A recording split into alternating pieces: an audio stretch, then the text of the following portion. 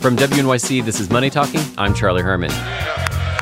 There was a lot of cheering on Capitol Hill yesterday. I haven't said anything yet. This came just before the House of Representatives passed a massive Republican-led tax reform bill. On this vote, the yeas are 227, the nays are 205. The bill is passed. It was a strictly partisan vote with no Democrat voting for the bill.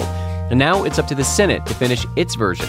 And while there are differences between the House bill and the Senate bill, both are proposing significant tax cuts for corporations, cuts that in particular could benefit Wall Street. With me are Rob Cox, the Breaking Views global editor at Reuters, and Rick Newman, who's a columnist for Yahoo Finance. And Rick, does Wall Street like what's in these bills? Sure they do. About 80% of the net benefits would go to the corporate sector. A little less than 20% go to individual taxpayers. That's not how they're labeling or selling the bill, but it really is largely a tax cut for businesses. It doesn't target Wall Street banks in particular, but they'll benefit from a lot of these provisions. They'll benefit disproportionately from the decline in the corporate tax rate from 35% to 20%. That's because they tend to have more of their income based in the United States taxed at U.S. rates rather than parked in Ireland. They will benefit as stocks rise in anticipation and then in actuality from tax cuts on corporate earnings. And they will possibly get some additional trading revenue just because this will draw people into the stock market. Rob, one of the things that we heard during the campaign that the now president said was this. I would take carried interest out, and I would let people that are making hundreds of millions of dollars a year pay some tax, because right now they're paying very little tax, and I think it's outrageous. So, Rob, remind us again, what is the carried interest, and is it being eliminated? It's not being eliminated, at least not yet. And it's basically a way for big investment fund managers, private equity firms, hedge funds, and venture capitalists to avoid having to pay like the marginal rate of tax. That may be the 36%. Yeah, they might. Yeah, they'll pay the capital gains rate of around 20%. So it's a huge boon for them to not have that included in the bill. But the people who benefit the most from this tax reform, I think I used reform in parentheses, it's really for the donor class. So someone like Steve Schwartzman, whose name is on the New York Public Library, the founder of Blackstone, he has benefited mightily over the years from a carried interest exemption, right? So this is the class that is going to do extremely well. And as Rick pointed out, these are folks who own huge chunks of their wealth in the stock market or in public companies. So they're going to see an immediate increase in basically their claims on company earnings because they no longer go to Uncle Sam. In this most recent election cycle, the Center for Responsive Politics has calculated that the securities and banking industry is, really right there at the top in terms of political donations to members of Congress. And the Speaker of the House, Paul Ryan, is often the top recipient.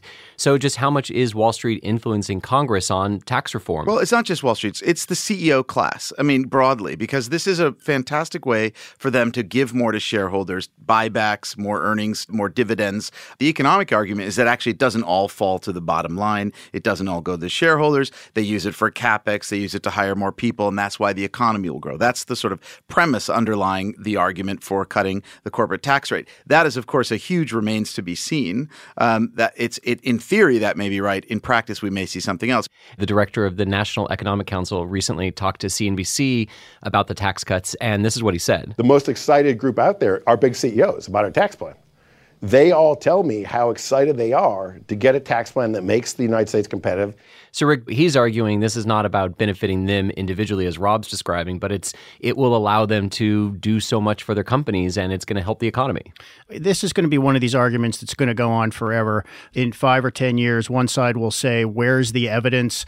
My guess is the evidence is going to be very thin. I think you have to go through so many wickets before this money actually reaches ordinary middle-class workers. This is also an administration that's really been pushing for bank regulators to be a lot less aggressive. So if you add that in with tax cuts, is banking really a great place to be in business these days? It's a pretty good place to be in business these days. I would say yes. The front for the business lobby pushing for the tax cuts is really not financial industry lobbyists. It's the Business Roundtable. It's the U.S. Chamber of Commerce. Those are the traditional big Fortune 500 lobbying groups. They're pushing for tax reform.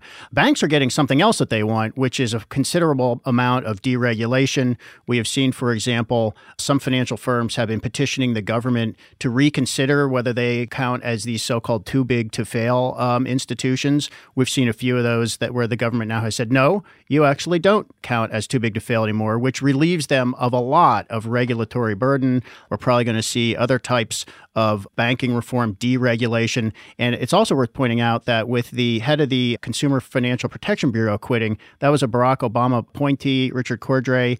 It's a great bet that Donald Trump will replace him with somebody who's a lot friendlier toward Wall Street. Rob, if we step back to this question of Wall Street writ large, do you think that what you see going through Congress right now is going to benefit the industry, or is it one where it benefits the companies but not necessarily the people that work there? It benefits those who have capital. So if you have a lot of money in the stock market, you are going to benefit. If you work at a company and you get paid a ton of money in stock options or restricted stock, as most people do on Wall Street. In fact, that was one of the changes we made from a regulatory perspective, is making people have skin in the game by being paid in stock rather than in cash. This will benefit them. But again, I'm talking about the 1%, really wealthy. Or the 1.5% if I really want to expand it. I think you could expand that a little bit. The best case that Republicans can plausibly make about at least what we know about the House bill, which is now passed, is it will benefit what I would call the shareholder class, which is whoever owns stocks in some form. Now, that includes a lot of people who don't trade stocks. They just have a 401k plan, which is invested in index funds or something. They have already benefited with the stock market going up over the last several years.